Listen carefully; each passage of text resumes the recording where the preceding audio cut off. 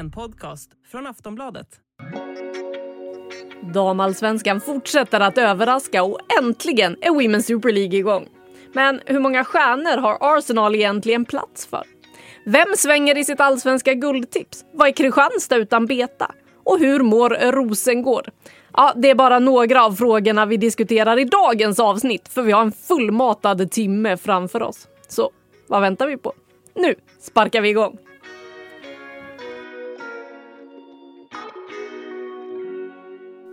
Ja, men då säger vi varmt välkomna till en ny vecka med mig i studion, Saga Fredriksson, och med via telefon Pär Lagerström. Pär, om vi börjar med dig, hur är läget och var befinner du dig? Ja, men idag befinner jag mig i Uppsala igen. Hemma och landar efter lite matcher. Det är ju ett väldigt hektiskt spelschema, vilket är kul. Därför mår jag väldigt bra. Det är ju hösten.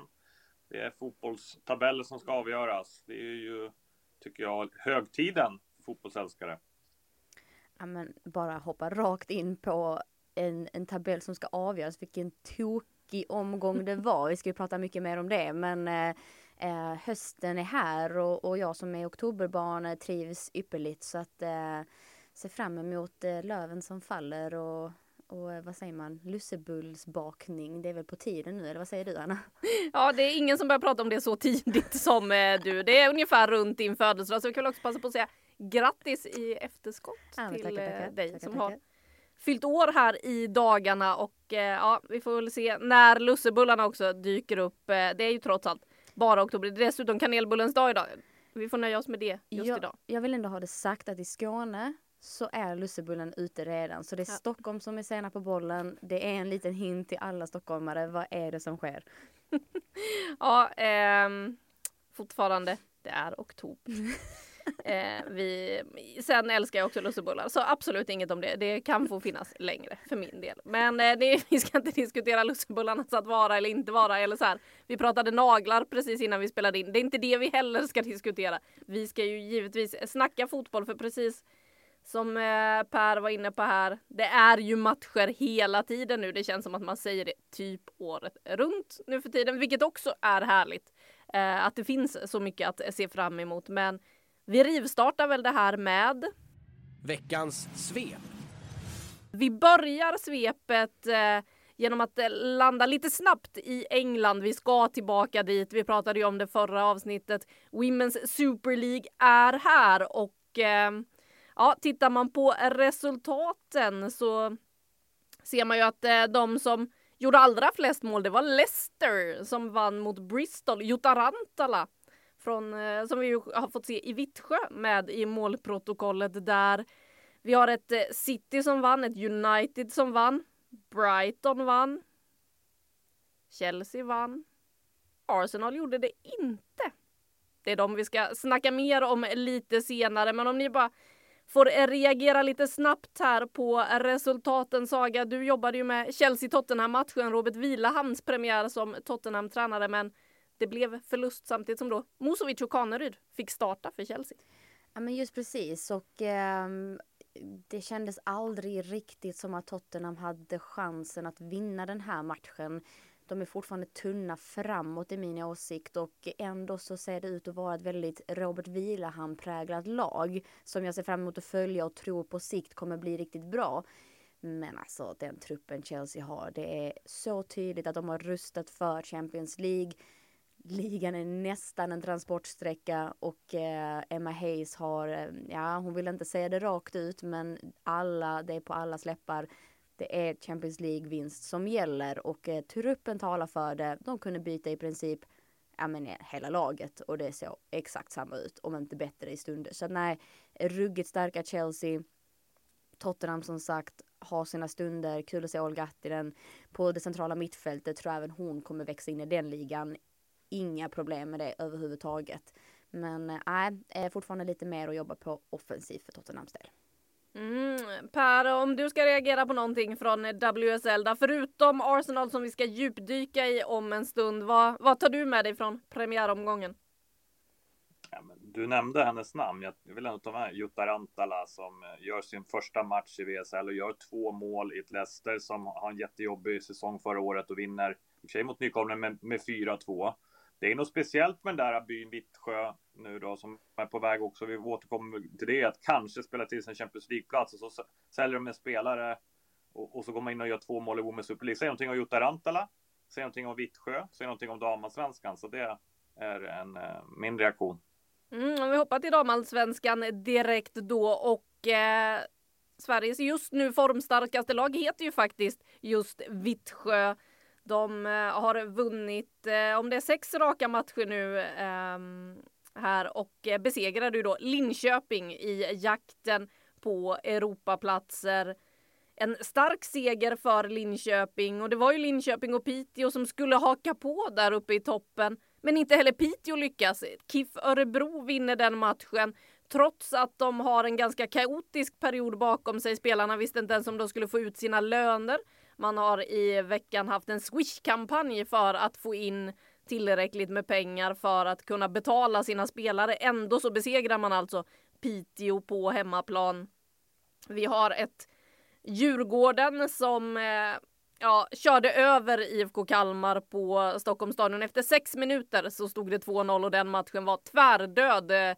Det var som att bestiga Mount Everest efter det, tror jag det var tränaren Zlatko Lodlic sa efter matchen. Och ja, det var tungt. Sen visst, IFK Kalmar spelade upp sig, men det märks ju att det här är ett lag som inte känner varandra. Det är ett väldigt, väldigt ungt lag som de ställer på banan. Och det förvånar mig mycket att vi inte ser Ceci Åsland i målprotokollet.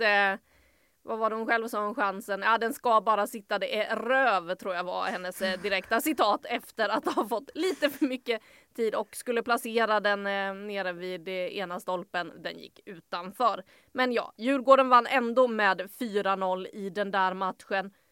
På Grimsta däremot blev det inga mål alls mellan BP och Kristianstad.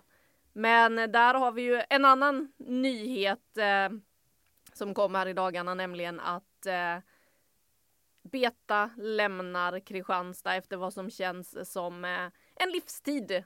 Hon har varit där för alltid. Vad händer med Kristianstad nu? Hörrni, ett Kristianstad utan Beta, vad är ens det? Alltså jag måste säga att jag kan inte ens se det framför mig. För i alla år som jag har varit aktiv, känns det som, så har hon funnits där. Och hon har haft så mycket roller. Även om hon har varit tränare så har hon tagit ansvar för ekonomin. Hon har sprungit på olika positioner. Hon har byggt upp laget. Det har varit så tydligt att det har varit spelare som har velat göra allt för henne och för varandra. Det där kan man inte återskapa med att ta in en ny kraft. Det här är inget lag som inte har fungerat. Däremot det här året har ju inte varit deras år. Kanske inte genomgående, men väldigt ofta har vi, både du och jag Per, egentligen kliat oss i huvudet och bara, men vänta, vad händer med Kristianstad? De gör mycket bra grejer men får inte alltid fullträff. Man tappar givetvis Evelyn Wien, man fick in Eriksdotter det här året och så vidare, som skulle liksom bakas ihop till någon bra kompott. Men ett Kristianstad utan Beta, det låter märkligt och det sitter inte rätt i munnen. Så jag undrar, vem ska kunna fylla hennes skor och vad ska hon ta vägen nu? Det vill jag ju veta. Det liksom sitter jag med popcornen och väntar. Det ska jag kanske berätta för dig. Nej, det ska inte. Men jag Snälla, berätta, vad håller du inne på? Kontaktannons som avslutning här. Men jag tycker det här, dels så inne på, det är ju en levande liksom, legend. Gunnarsdotter, det hon har gjort. Och det är en jätteprofil som Damallsvenskan förlorar. Det är jag orolig också i stort. Att vi har spelarprofiler som försvinner, men också tränarprofilerna, och Elisabeth Gunnarsdotter är en av dem som är väldigt vältalig, som hon driver inte bara Kristianstads del, damfotbollens del, ligans del. Det är ett jättetapp i stort. Jag uppfattar ändå att, jag tror att hon har varit på väg ett tag. Jag uppfattar att hon har byggt en organisation här med Kristianstad för att kunna hantera när hon går. Det är också väldigt professionellt av Gunnarsdotter. Tänker på deras tränarstaben de har med både dubbla assisterande tränare i spetsen, även Angren tog in sent där, duktig Daniel på plats. Så att jag tror att det finns en organisation som ska ta över, vilket är både imponerande av, framförallt jag tror att det är Gunnarsdotter som är duktig själv. Med det sagt så skickar det också en signal, du kanske inte landar nu, men ja, Beta kanske man ersätter, men hur ska Kristianstad klara sig där? Trots att man har blivit ett topplag de senaste åren. Man säljer en VN till liksom, efter ett VM och ändå kampar man med ekonomi. Man kampar med publiksiffror. För mig är det här en signal. De har köpt spelare från andra klubbar och utvecklat unga talanger och ändå lyfter man inte kommersiellt. Det är ju i sig tycker jag, nästan lika stort problem. För det skulle man vilja att Kristianstad gjort med den fina liksom, organisation. Så nej, det är jag orolig för. Jag vet inte om den här kontaktannonsen, men vi vet att Lise Klavenäs, Norges ordförande, har varit i Sverige. Hon kanske lyssnar. Hon älskar damfotboll. Hon kanske lyssnar på den här podden. Och då måste jag säga, Lise, ring Elisabeth Gunnarsdotter nu om du inte redan har gjort det. För hon borde ta över Norges landslag. De här stjärnorna behöver ha någon att lyssna på, som de har förtroende för, respekt för, och bygga ett lag där alla älskar varann, som de verkar gjort i Kristianstad. Det tror jag Norge skulle kunna göra. Och då tror jag att, tyvärr för Sveriges del, att Norge kan bli livsfarliga. Så att Norge, ring. Alltså Per, du är inne på så viktig grej där, för du pratar om att bygga ett lag som älskar varandra och gör allt för varandra. Och det är det min poäng är, var Kristianstad utan Beta, för att du nämner hela staben och föreningen, alltså det är en stark grupp totalt sett. Så ingen liksom skugga på någon annan i Kristianstad, men det går inte att sätta in någon som ska ta över laget, som ska dö för sin tränare så mycket som de här spelarna gör. Mia Karlsson slutar efter alla hennes år. Jag tror det är 14. Jag tror hon har ett mindre än vad Beta själv har. Eller om det är faktiskt så att hon har 16. Jag ber om ursäkt Mia Karlsson om du lyssnar på den här podden. För att jag inte har koll på den siffran. Men också så många säsonger. Vi har Alice Nilsson på samma sätt så många år. Alltså det kanske är positivt att få in ett nytt ansikte. Men det är ledarskapet som Beta bedriver. Psykologin, att känna sina spelare på djupet. Det finns så många bra exempel. Alltså det låter som att det här är en fanpodd till Beta Gunnarsdottir, men det är nästan så det känns, att man vill ju hylla henne och jag kan inte se vem som ska kunna fylla hennes fotspår. Jag har så svårt med det, men tar hon över Norge, då har du helt rätt Per, då har vi ruggigt jobbigt när vi möter dem nästa gång. Så lär det bli i så fall. Känns lite oroväckande att tipsa Norge om sånt här, Per. Men absolut. Bra tanke, givetvis. Och ska man se till, jag menar, vi var nere inför galan i fjol, Damallsvenskans bästa, och körde lite utmaningar med Tabby Tindall och Evelyn Vienne, där de bland annat skulle måla en tavla som representerar Kristianstad. Och det första de var överens om var ju att Beta ska vara med på den här tavlan. Det var ju liksom det första som ploppar upp för de två i det läget. Så att det ska bli väldigt intressant att se vad som händer med Kristianstad efter. Men kanske framförallt, var tar Elisabeth Gunnarsdottir vägen här nu? Var ska hon och härja framöver? För vi kan nog vara ganska säkra på att det inte är det sista vi har hört av Elisabeth Gunnarsdottir inom damfotbollen nu när hon lämnar Kristianstad. Men också givetvis tråkigt att se en kvinnlig tränare lämna serien. Vi var ju inne på det lite förra veckan, Per, med det här hur svårt det är att rekrytera kvinnliga tränare. Det är ju ett problem runt om. Vi får väl hoppas att det kommer fram fler. Och vi ska tillbaka till svepet och de sista matcherna i Damallsvenskan. Vi sparar en match till sist av en liten anledning och ger oss in på guldstriden. För Hammarby satte ju press på BK Häcken genom att vinna mot Uppsala med 2-0. Väldigt effektiva Hammarby när man vinner den matchen. Häcken, ja, de klarade det, men det satt långt inne. Det krävdes en straff för att Häcken skulle göra mål till slut.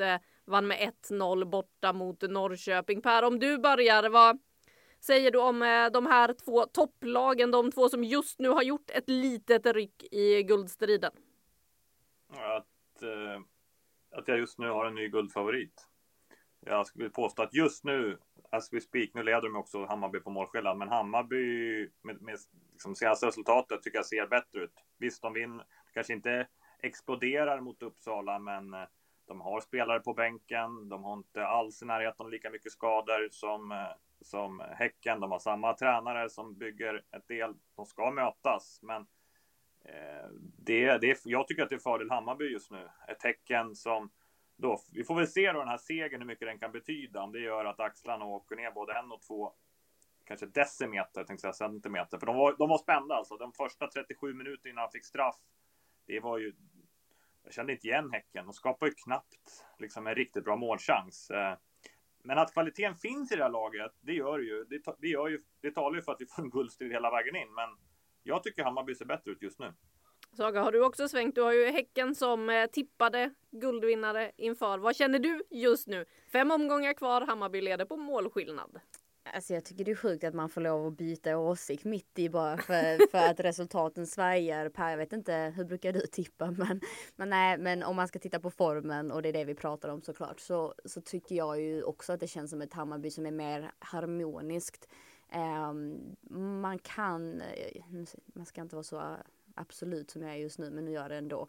Man kan inte ändra så mycket i sitt spel och dessutom ha ny personal på planen. För att som spelare så du lär dig mönster, du lär dig ha samma hjärna som dina medspelare, kemin med det.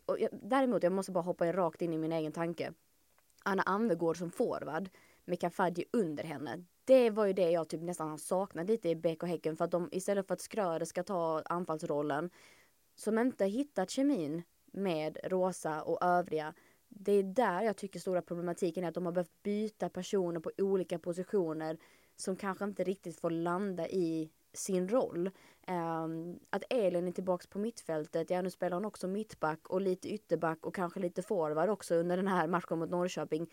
Men det gör ju skillnad för spelet. Det tycker jag var väldigt påtagligt. Även om man saknar en kurmark så tycker jag fortfarande att Elin måste vara central mittfältare. Om det är sexa eller en offensiv, det bara vara på mitten och styr tempot. För sen kan ju Rosa göra sin grej tillsammans med Anvegård. Men när Anvegård ut på en kant och Rosa i mitten, så är det bara som att de passar varandra i sidled. De får inte de här genombrotten. Det var väl det jag såg som var positivt senast. Men tillbaka till min absoluta tanke. Man kan inte göra så mycket förändringar. Det är jobbigt som spelare att behöva tänka om och tänka nytt hela tiden. Ibland måste man bara landa tillbaka till det som man gjorde väldigt bra. Och därav så tycker jag inte att det ser ut som att det är ett guldglimrande Häcken just nu. Med tanke på att de också ska spela Champions League. Och skadelistan blir bara längre och längre. Däremot så tror jag har hört lite rykten att det är vissa spelare på väg tillbaka. Men det återstår ju att se vilken form är de då i. Ja, de hoppas ju bland annat på en sån som Anna Sandberg tillbaka till exempel nu. För det väntar ju en väldigt viktig match. Och där du är inne på med att byta personal också. Tittar man på backlinjen till exempel och ser hur den ser ut på de 17 omgångarna inför uppehållet, så var det 2 matcher som då inte backlinjen såg ut som så att det var Hanna Wik, Josefin Rybrink, Ivy Loic och Anna Sandberg. I en match spelade då Elma Juntila Nelhage istället för Anna Sandberg, och i en match så spelade Nelhage istället för Loic. Tittar vi på backlinjen efter VM så har den inte varit samma en enda match. Josefin Rybrink har ju absolut varit där. Det är hon alltid. Det är den enda som har spelat, men som hon själv sa efter matchen nu senast. Ja, alltså det är ju 25% av backlinjen som var kvar i den här, om man jämför med hur den såg ut då innan VM, när det var Hanna Wik, Josefin Rybrink, Ivy Loic och Anna Sandberg.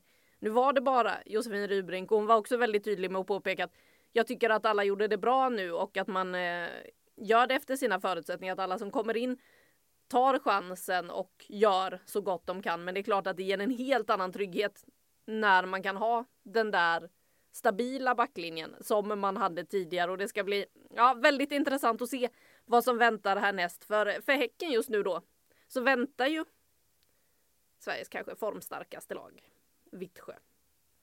Det blir en otroligt tuff uppgift för Häcken på hemmaplan. Där har de väl då kanske visserligen fördelen att det är på hemmaplan. Det är på deras konstgräsmatta. Det är inte på vitt skip. Dit hade inte BK Häcken velat åka just nu. Det är ett som är säkert. Det är väl en av de planerna de tycker absolut sämst om. Men ja, den matchen ska bli intressant att se. Vi pratar lite mer om matcherna som kommer i slutet av avsnittet. Jag hoppa in en gång till där bara. Ni var inne på, jag tycker ni är inne på rätt saker. Alltså personalbyten, en sak har ju med skadorna att göra. i det här. Och du var inne på det, Saga, dels att Anvegård spelar forward. Jo, hon är 45 minuter. Sen får hon ett nytt uppdrag. Det är ju också en aktiv förändring i det här. Och sen på de här backlinjen träffade faktiskt både Vik och Sandberg på läktaren. Och de var ju alltid unga och positiva. De är tillbaka snart, sa de. Och tänk dig då att tecken sättas, för det är inte bara personalen i backlinjen, det är ju en organiserad. Högerbacken har ju väl vridits upp och blivit innermittfältare, anpassad nu till Grant eller Rubensson har varit där. Vänsterbacken är bred, det kan passa Sandberg, men ska Hanna Wik bli någon indragen? Alltså, det är ju väldigt mycket förändringar, så att det, jag vill bara nämna det. Jag tycker också att det är anmärkningsvärt att det är så mycket, och det gör ju en sån match mot Vittsjö ännu tuffare. Ett Vittsjö som jag också måste bli imponerad över, som spelarna tar sig an det här, men också hur de ser tränade ut. Och därför jag pratar om Rantala. Det är någonting de har gjort rätt. De ser ut att vara i grym form. De vinner ju ganska enkelt, men de vinner ju rättvist mot Linköping, tycker jag. Och då, om Häcken håller på med rotationer och inte håller bollen i anfallsspelet, då kommer de få kontringar mot sig. Mot en Klara Marksträck, Linda Sällström, Hanna Ekengren. Så att den där matchen, nyckelmatch. Och Strategakis verkar vara i hög form och dundrar in ett par mål här och där. Så att det är faktiskt verkligen en sån sak. Vi hann inte riktigt nämna det tidigare, men lite shoutout till Vittsjö ändå, som inför, eller i alla fall i vårsäsongen, spelar bra fotboll men kunde banne mig inte göra mål. Och den frustrationen som bara växte. Och sen på 6 senaste fick jag läsa 22 mål. Det är ändå imponerande siffror. Så att ja, vi pratar toppstrid. Vi ska prata mer om det kanske, men imponerande. Ja, det är det verkligen. Och det som också då är anmärkningsvärt, du var inne på då, frustrerande för Vittsjö när de inte gjorde mål. Det har man ju sett nu också då hos Häcken. Och man märkte ju på spelarna också efter den här matchen när man pratade med dem att ja visst, axlarna sänks.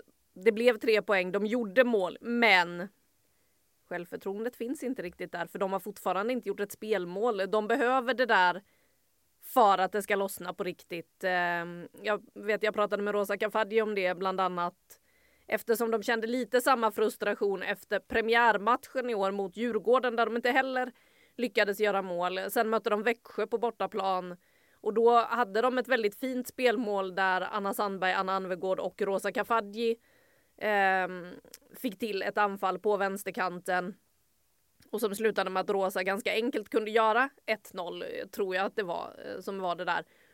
Och just det pekade Kafadji på då att ja, men skönt att det där satt, för det har vi tränat på. Att de där relationerna funkar, att löpningarna kommer, att vi sätter det, att det blir enkelt. Och där lossnade det ju då. Då fick man 4-0 eller vad det blev i den där matchen mot Växjö i match 2. Medan vi hade ett Rosengård som det fortsatte att låsa sig för.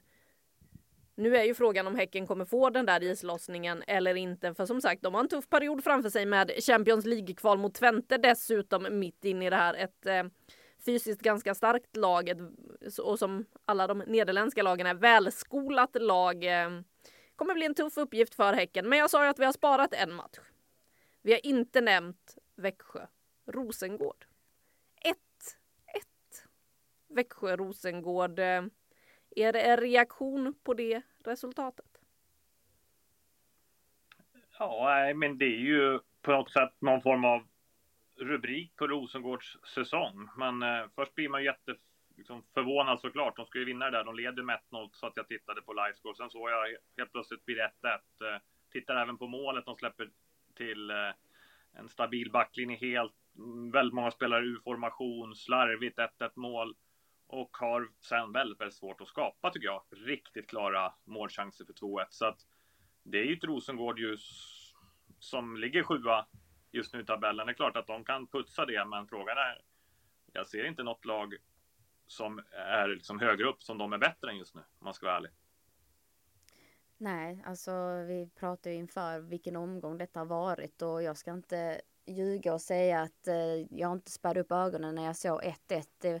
Det är ju lite dumt det där att man går på, vad säger man, på autopilot och antar att men Rosengård ska ju slå Växjö.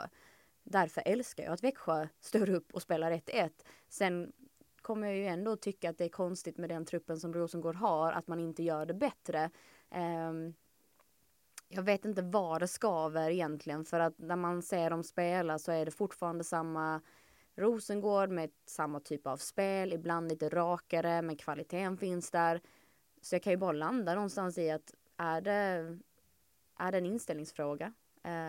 Det vågar jag inte svara på, för jag är inte där på planen och jag har inte sett varenda match, så att det får man väl passa sig för, men jag kan inte för mitt liv förstå hur parametrarna går ihop. Det kan jag inte. Ja, du säger det här med att gå på autopilot, och det är ju lätt att göra det och tänka att Rosengård ska vinna stort mot ett nykomlingslag som Växjö. Och det gjorde de ju i juni. Det blev 7-1 när de här lagen möttes i juni. Nu blir det 1-1. Samtidigt som då kan det vara så att, du är inne på inställningsfråga, kan det vara att de har svårt att tagga till när de, för som du är inne på Per, det kanske inte är så många lag över i tabellen som de faktiskt kan konkurrera ut just nu. Det spelar inte så stor roll om du kommer 5, 6 eller 7 i en tabell när du är mästare. Du kommer ändå inte upp till de där Europaplatserna. Och samtidigt så har man ett Champions League som ju faktiskt kommer. De ska ju också in och kvala här nu. Tror ni att vi kommer få se ett annat Rosengård i Champions League, eller får vi se samma som vi såg mot Växjö? Alltså jag pratade med Joel Kötterberg inför omstarten här och han gjorde det väldigt tydligt liksom att det här laget bunkrar upp och verkligen samlar energi för Champions League. Att den inställningen finns där och att man försöker samla självförtroende och nästan se det som en ny start på något sätt. Där man förhoppningsvis kan lägga säsongen bakom sig. Och jag tror ju att det finns någonting väldigt klokt i det där. Att få ett avbrott från det som tynger och ja, men lite som du är inne på, Anna, acceptansen att den här säsongen har de verkligen bränt. Det här är inte upp till den nivån som vi kan förvänta oss. Jag vet att Therese Sjögran var ute och pratade om att truppen har inte blivit sämre. Sen har de väl haft ett läggår som hon uttryckte det, kanske inte var just det ordet, men ett år som inte har varit till deras standard. Men att de inte kommer lägga sig ner och dö för att det har varit dåligt. Det är ju positiva ord och att man ser på det sättet, men vi som ändå är utifrån sett kan väl kosta på oss att säga att vad tusan hände. För att som vanligt har jag tippat dem högt upp i tabellen med övertygelse. Jag satt inte och ens funderade på om det var aktuellt att de skulle falla ner. Utan man har väl den kravställningen på ett lag som har varit i toppen, som om då truppen inte har blivit sämre, varför skulle de inte vara där? Så att det är ju någonting som inte har kilat stadigt. Det behöver vi ju inte orda så mycket mer om, utan det är ju bara obvious. Jag var ju inne på det bara i mitt tips där, som du tippade dem där uppe med övertygelse. Jag gjorde ju inte riktigt det. Jag hade ju velat ha dem, och då tyckte jag att jag hade satt dem lågt i så fall. Som 4, att de skulle hamna utanför Europaplatserna.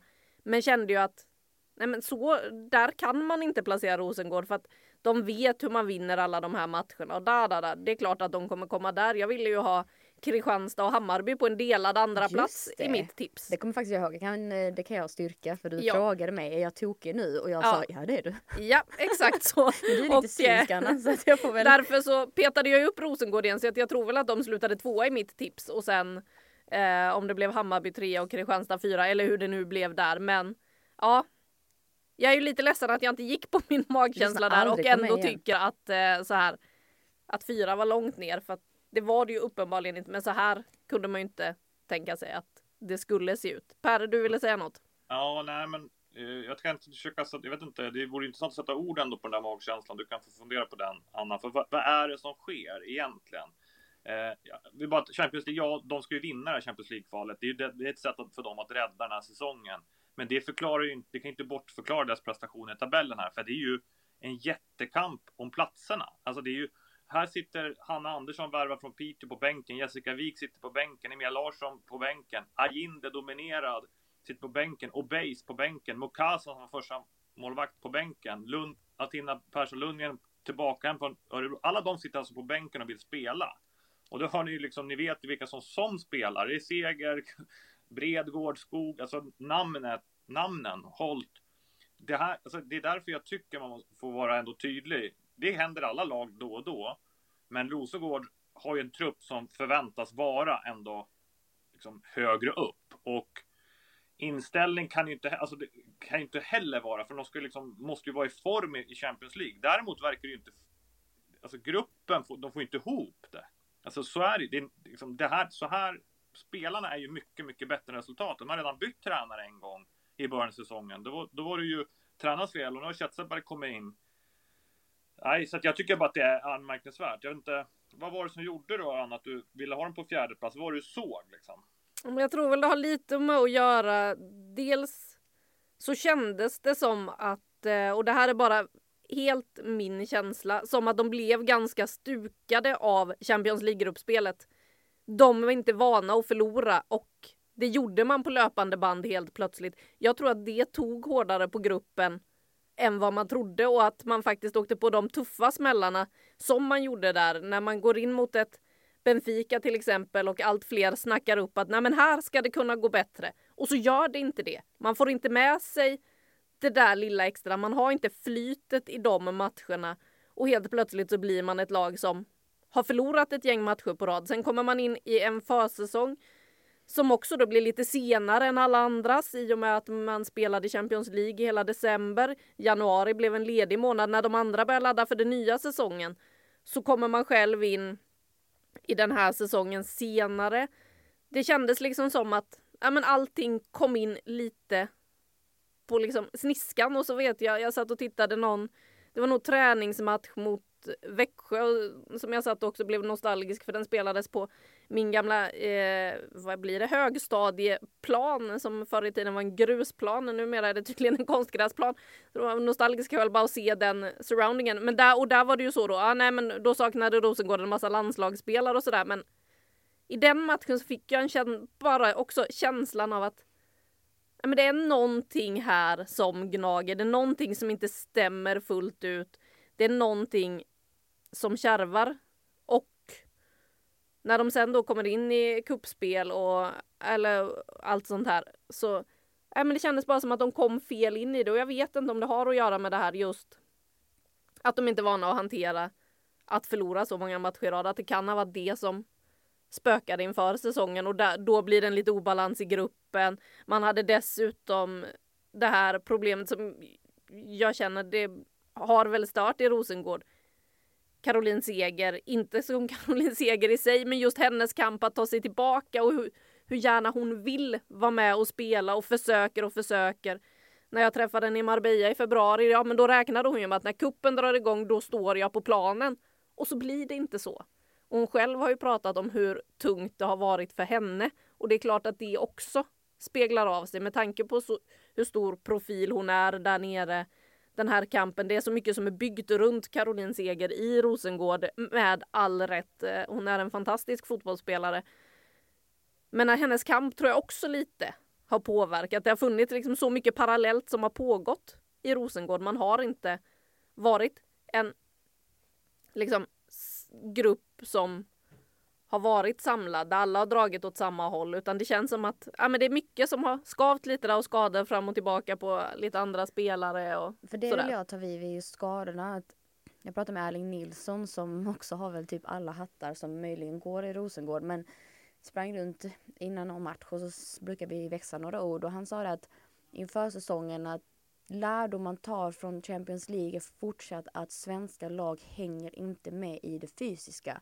Då pratar vi inte bara tacklingar, vi pratar även uthållighet, hur många maxlöpningar orkar du ta utan att gå sönder. Lärdomen var vi måste träna annorlunda. Så vad gjorde Rosengård efter Champions League? Tränade annorlunda, ökade träningsdosen.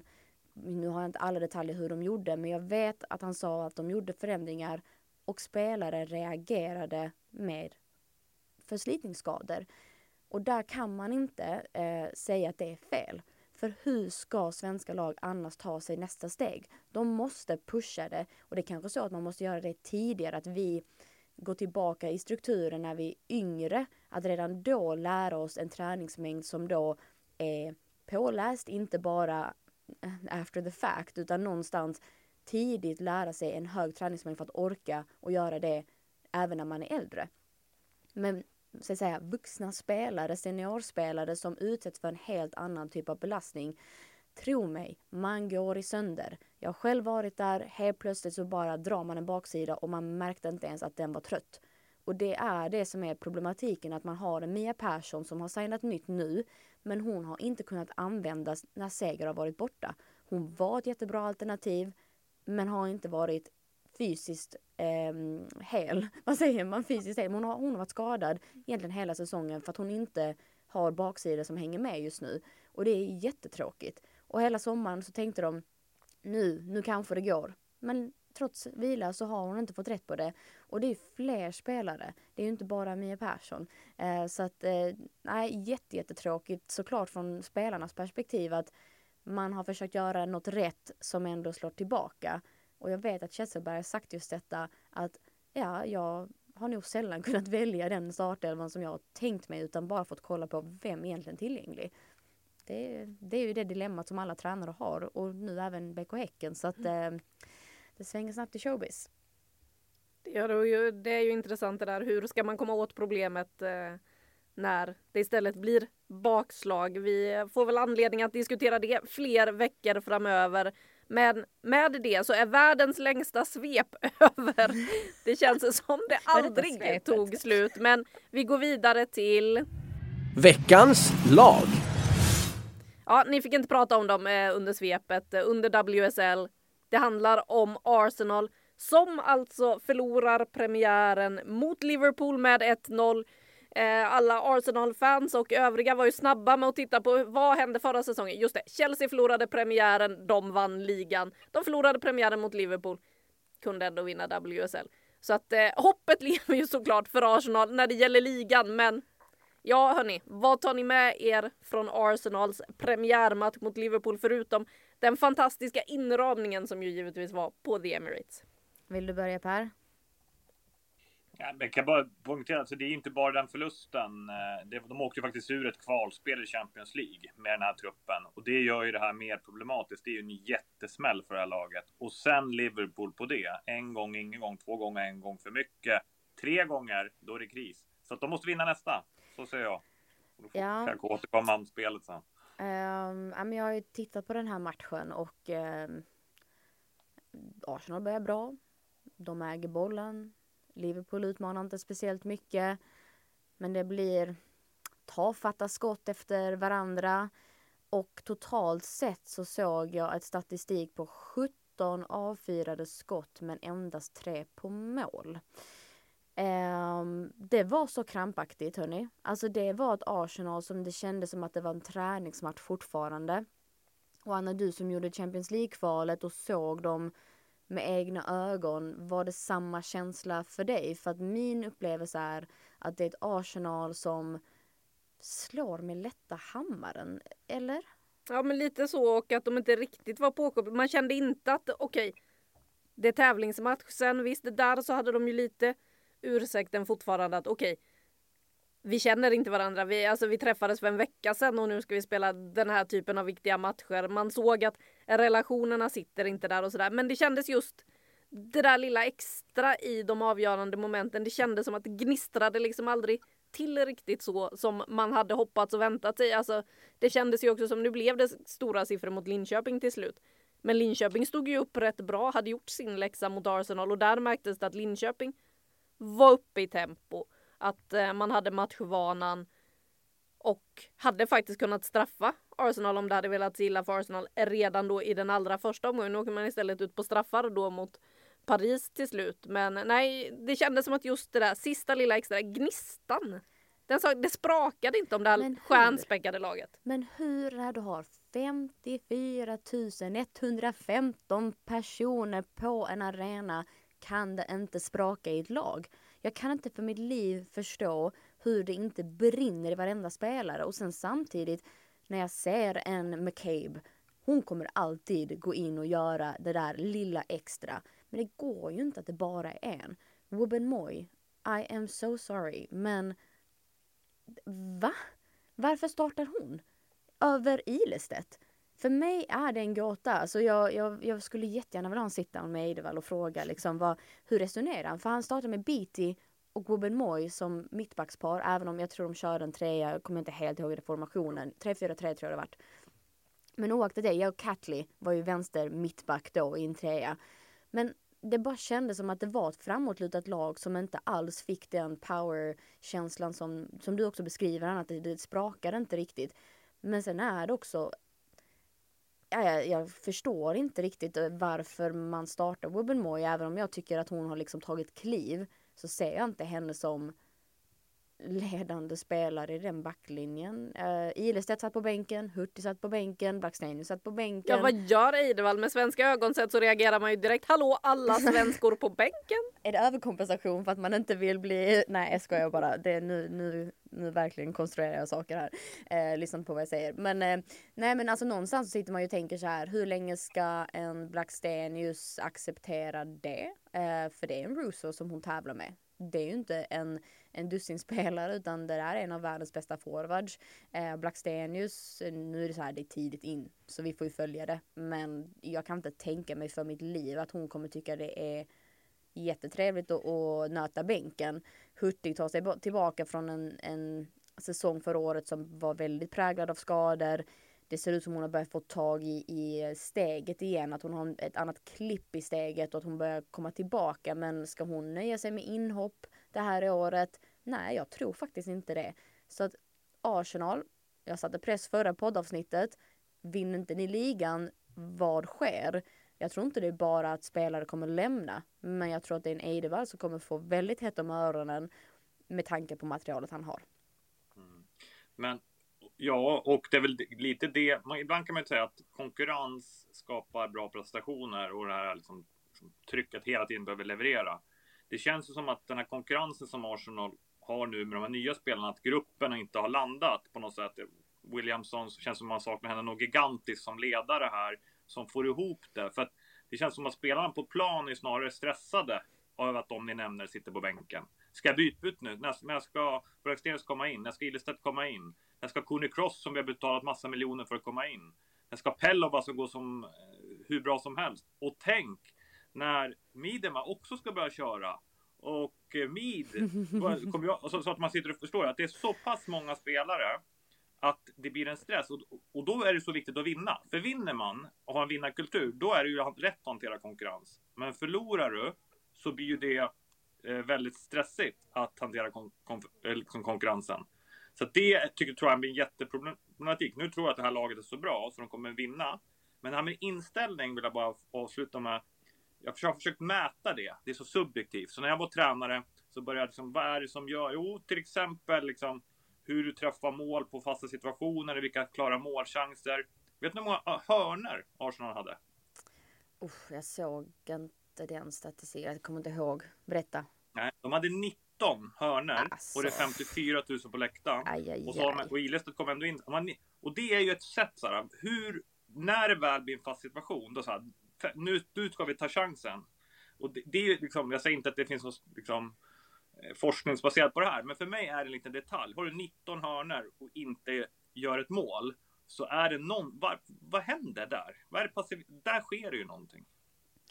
Ja, nej, jag fortfarande, och så här, okej, det är första matchen i ligan och bla bla bla. Men det är klart att precis som att Växjö tar poäng från Rosengård, så tycker man väl att det är konstigt att Liverpool trots allt går in och vinner över Arsenal.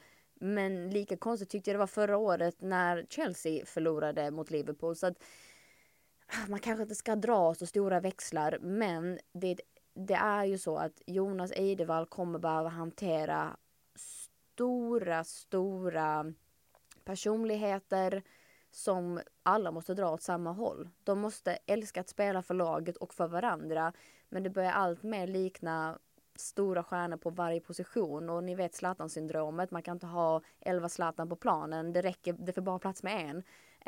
Nu börjar det bli sådana gigantiska stjärnor av de här spelarna, med all rätt, och det är ju den trenden vi vill se.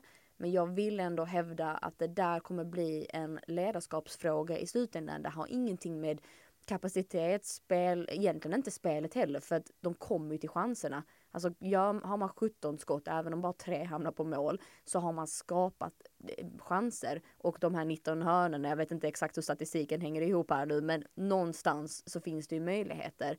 Ledarskapet kommer vara så viktigt. René Slegers får hjälpa till, flera till som kommer behöva hantera stora egon för att alla ska känna att de har en viktig roll i det här laget.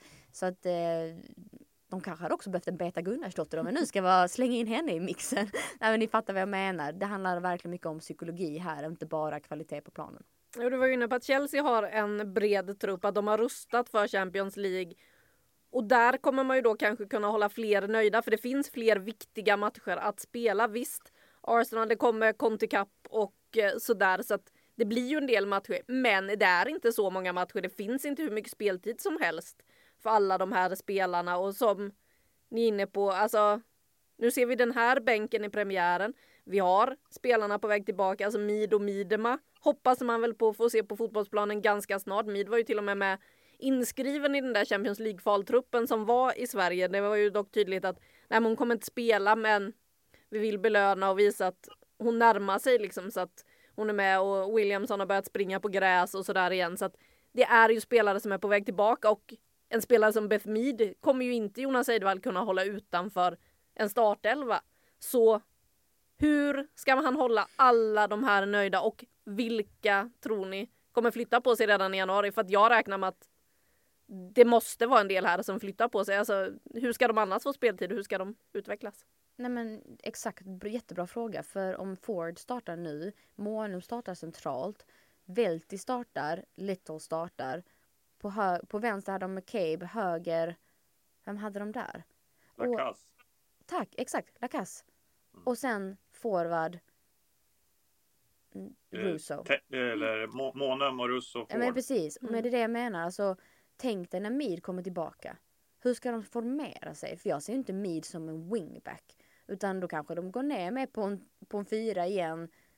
Men alltså jag kan inte, jag är så nyfiken på det här bygget och vad blir liksom facit av alla de här frågorna. För att som du säger, Anna, det här har plötsligt blivit ett lag som har för många bra spelare. Och vad är den röda tråden? Vem är det som ska starta egentligen? För att jag tror ju ändå på att den här rollfördelningen kommer bli viktig. Man måste acceptera sin roll. Hur tråkigt det än är att vara en bänkspelare som kommer in och avgör. Men man kan älska den rollen om man känner att man har purpose, att man har syfte i ett lag. Precis som att man pratar slutelver i landslaget, så är det som är hela grejen med att vara ett lag. Och att man accepterar att man kanske inte alltid är den som är på planen först. Det tycker jag Emma Hayes pratar jättemycket om, att det är så det funkar. Så att, nej hörni, jag har inte mycket svar idag. Massa frågor har jag. Nej, och också när då, det är väl, om man köper spelare, man ändå Ilestedt är väl värd för att få lira, så får vi se om hon gör det. Men Cooney Cross har de ändå betalat mycket pengar för. Cooney Cross själv skulle kanske kunna sitta, liksom, man kan tänka att hon borde vara lugn, men den Cooney Cross jag känner som spelar varje match med Australien, och hennes sista intervju innan hon drog, så har hon ganska hög uppfattning av sig själv, och som man som klubb betalar de pengarna. Hon kommer inte vara nöjd med det. Sen har vi de svenska spelarna tycker jag. Alltså Blackstenius och Hurtig. Hurtig har inte råd med säsong att sitta på bänken. Hon måste ju spela. Och det är frågan om det ens räcker till. Även Blackstenius behöver ju spela. Dels tycker jag att Blackstenius är som bäst när hon spelar. Det är ju jätteviktigt att hon spelar fotbollsmatcher för att kunna leverera liksom, med touchen och självförtroendet. Hon är en helt annan spelare. Så det är ju superviktigt för dem. Och sen bara en spelare jag inte sett. Men som jag var i Danmark så satt jag och tittade på danska landslaget, och Katrine Kyhl dominerade det centrala mittfältet mot Wales fullständigt i Danmark. Det var hur bra som helst. Hon var inte ens inbytt. Hon fick ens byta om den här matchen. Så att, ja. Nej, alltså huvudvärken hos Jonas Eidevall känner jag bara när jag sitter och lyssnar på alla namnen och man tänker så här: okej, vad händer? Men om vi fastnar lite bro. Ja, Ilestedt har ju precis kommit dit. Bör väl vara tänkt att hon ska få mer speltid och sådär. Men om vi fastnar på de två där framme, svenska ögonsett, Blackstenius och Hurtig. Hur länge till kan de vara okej med att sitta på bänken, och hur snart bör de annars, om man märker att nej men det blir inte särskilt mycket speltid, man är andra eller kanske till slut tredje hans val på en position beroende på när liksom Mid och Midema och så här också kommer tillbaka. När bör de bestämma sig för att eventuellt i så fall lämna?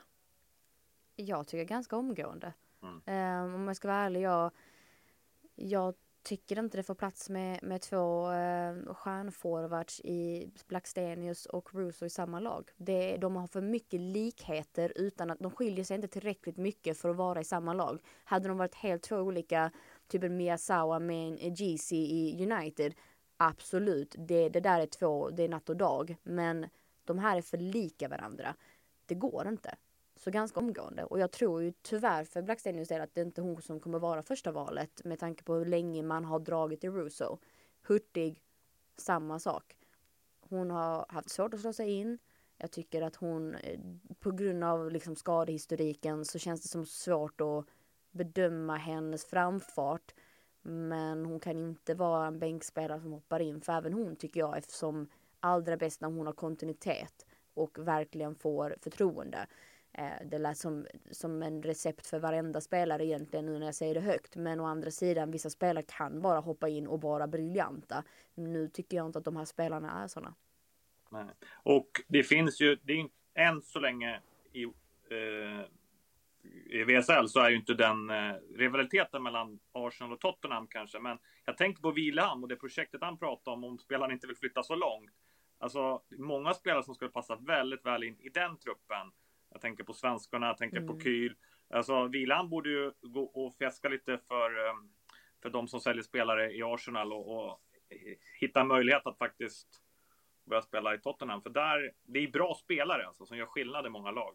Gud ja, de hade ju behövts där. Alltså, det är bara att titta på Tottenhams anfallsspel och nu saknar de ju Bethany England. Det pratade vi väl inte om senast, men hon har ju en höftoperation och istället var det Martha Thomas som fick chansen från start. Men hon är för tunn tycker jag rent generellt och behöver tid. Men sätt en Blackan där eller en Hurtig som får in och röja, det hade nog inte skadat dem. Och min kollega Frida Fagerlund träffade ju Robert Vilham inför premiären och där så hymlade han ju inte med att han gärna hade sett lite fler av sina gamla spelare som han kände att de hade kunnat passa in i Tottenham, men att han lite fick betala för strategin som de satte upp i Häcken med att faktiskt skriva vettiga kontrakt med sina spelare så det gick helt enkelt inte få loss dem. Men Stina Blackstenius har ju faktiskt haft Robert Vilham i Häcken.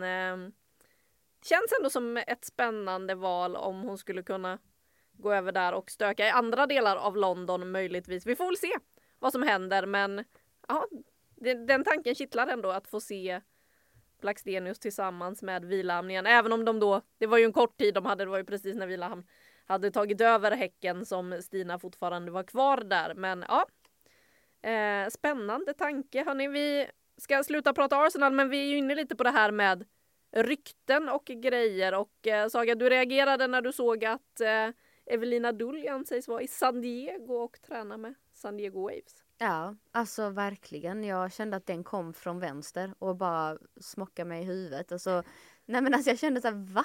Var kom det ifrån? Vad har jag missat? Duljan är ju en spännande spelare för hon har ju varit iväg, kommit tillbaka. Kämpat lite med sig själv har jag uppfattat det som. Men jag blir ju samtidigt väldigt glad att William fortfarande finns där. Jag tycker det kanske är den största lärdomen av allt. Om jag tar vid en viss Mykato som har tagit en annan resa till Rom. Att det går att ta sig hela vägen på olika sätt. Och så länge man känner att det är rofyllt, att man tycker att det ger en någonting. Så gör man rätt. Och då tycker jag att det är jättefascinerande av Duljan att om det nu stämmer de här ryktena, man får väl ta det med en nypa salt, men trots allt det brukar väl inte finnas en, vad säger man? Ingen rök utan eld. Tack Anna, du har min hjärna, det är bra. Nej men ingen rök utan eld, så att jag hoppas ju någonstans att om det är så att hon träffar fullständigt rätt och att det blir en bra historia till slut. Duljan alltså som ryktas till San Diego. Du reagerade också lite på Nathalie Björns uttalande här kring att spela i en större klubb. Aj Björn. Hon har blivit väldigt smickrad säkert av Real Madrid som har sagt att de gärna gör en rekordvärvning på en mittback och att hon är liksom toppen av listan. Men lite slarvigt får jag väl ändå säga att kalla Everton en liten klubb, för att det är det ju verkligen inte i England. Sen förstår jag att hon nämner ju även i intervjun att men det handlar ju om Champions League-spel. Hon vill vinna titlar. Jag köper det. Men man måste välja orden rätt för att säga att Everton är en liten klubb. Det är inte speciellt uppskattat från Evertonians. Så att där trampar hon lite i klaveret tror jag. Men har man liksom lite vett bakom öronen, höll jag på att säga, eller mellan öronen, så tror jag alla förstår att hon söker kanske en ny utmaning. Hon har absolut kapacitet och framförallt så tror jag hon har passat väldigt bra in i Real Madrid och övriga väldigt spelskickliga lag, för att det tycker jag hon är som spelare, så att jag hade gärna sett henne flytta på sig, men det kanske var lite klumpigt sagt. Man får väga sina ord när man uttalar sig ibland, tänka efter lite, även om vi älskar också när de inte gör det, utan att vi har väldigt mycket frispråkiga spelare i den här världen. Per, har du någonting på liksom Silly-fronten som du tänkt på den senaste veckan? Just nu så är ju de flesta fönstren stängda och sådär, men det pratas ju ändå alltid lite hela tiden. Jag är mest ansvarig för de här tränarna som ska placeras. För Gunnar Storter ska vara Sundhage om hon ska vara aktuell för Tyskland och sånt där. Så att jag har mer fokus på den sidan nu. Ja, är Sundhage aktuell för Tyskland? Då tror du vi får se henne där? Vet inte, men jag tycker hon borde vara aktuell. Intressant. Om man tränat USA, Brasilien, Sverige och Tyskland kämpar. Och det är svårt att ta över Tysklands lag. Då behöver man en rutinerad förbundskapten. De har inte heller lätt att hitta någon. Så att, ja, de fick ett gratis tips de med. Det blir jobbigt för Sverige. Ja, du gillar att sätta lite käppar i hjulet för Sverige här, verkar det som. Vi får väl se vad som händer. Vi är världsetta. Vi måste ha lite konkurrens. Hallå. Helt rätt. Ja. Alla mår ju bra av konkurrens också. Det vet vi. Och det kan ju också vara som så. Vi får väl se. Känslan är väl inte att det kanske dröjer jättelänge innan ett Spanien också eventuellt ut och letar efter förbundskapten. Trots att spelarna nu kom dit och spelade under Monse Tomé, så var ju inte starten direkt uppskattad när de blev ditkallade, och dessutom under lite falska... Alltså det var ju inte bara sanning som sades på presskonferenserna också där, så att vi får väl se om hon har lyckats vinna förtroende tillräckligt för att bli långvarig på den posten, eller om vi kommer få se en förändring även där inom en inte allt för långt framtid. Det skulle väl inte förvåna någon. Hörni, vi kombinerar här nu lite veckans match med en lista, för vi har ju spännande matcher att se fram emot. Vi har redan varit inne på en av dem och den toppar faktiskt listan, så att den kommer jag ju enligt Pers devis att nämna sist. Blir du nöjd då, Per? Ja, du ska helst inte göra det första, men nej. sak är det rätt. Du ska helst hålla den så att man blir nyfiken hela listan. Men ja, men man vi får vet ju inte vilken det är, så att vi gör exakt. Så. Man får fundera på vad det handlar om, och på tredje platsen här nu då landar vi i England, där på söndag City möter Chelsea, och vi får se då Chelsea ställas på ytterligare prov. Vi får se om Zecira Musovic och Rydén får fortsatt förtroende. Vi får se hur det blir med Angeldal. Speltid blev ju inbytt, för det var väl Gillerod som hon skulle ersätta, och ja, det är ju då den enda spelaren City har plockat in inför den här säsongen som fick plats i startelvan, inte Angeldal. Vad händer där? Det blir spännande att se i den matchen. Men vi har ju en ännu hetare match i England som spelas redan på fredag. Per, du sa det, de måste vinna. Arsenal möter United på bortaplan. Det är ingen lätt uppgift. United som då var skrällaget fjol, som fortfarande har Mary Earps i mål, även om hon gärna ville röra på sig. Apropå vad det har pratats om under fönstret som var, så ville ju Earps röra på sig, men det blev inte så. Hon står kvar i United. De vill inte släppa henne. Det blir Russo mot sitt gamla lag. Det finns många spännande ingredienser i den här matchen som alltså spelas på fredag.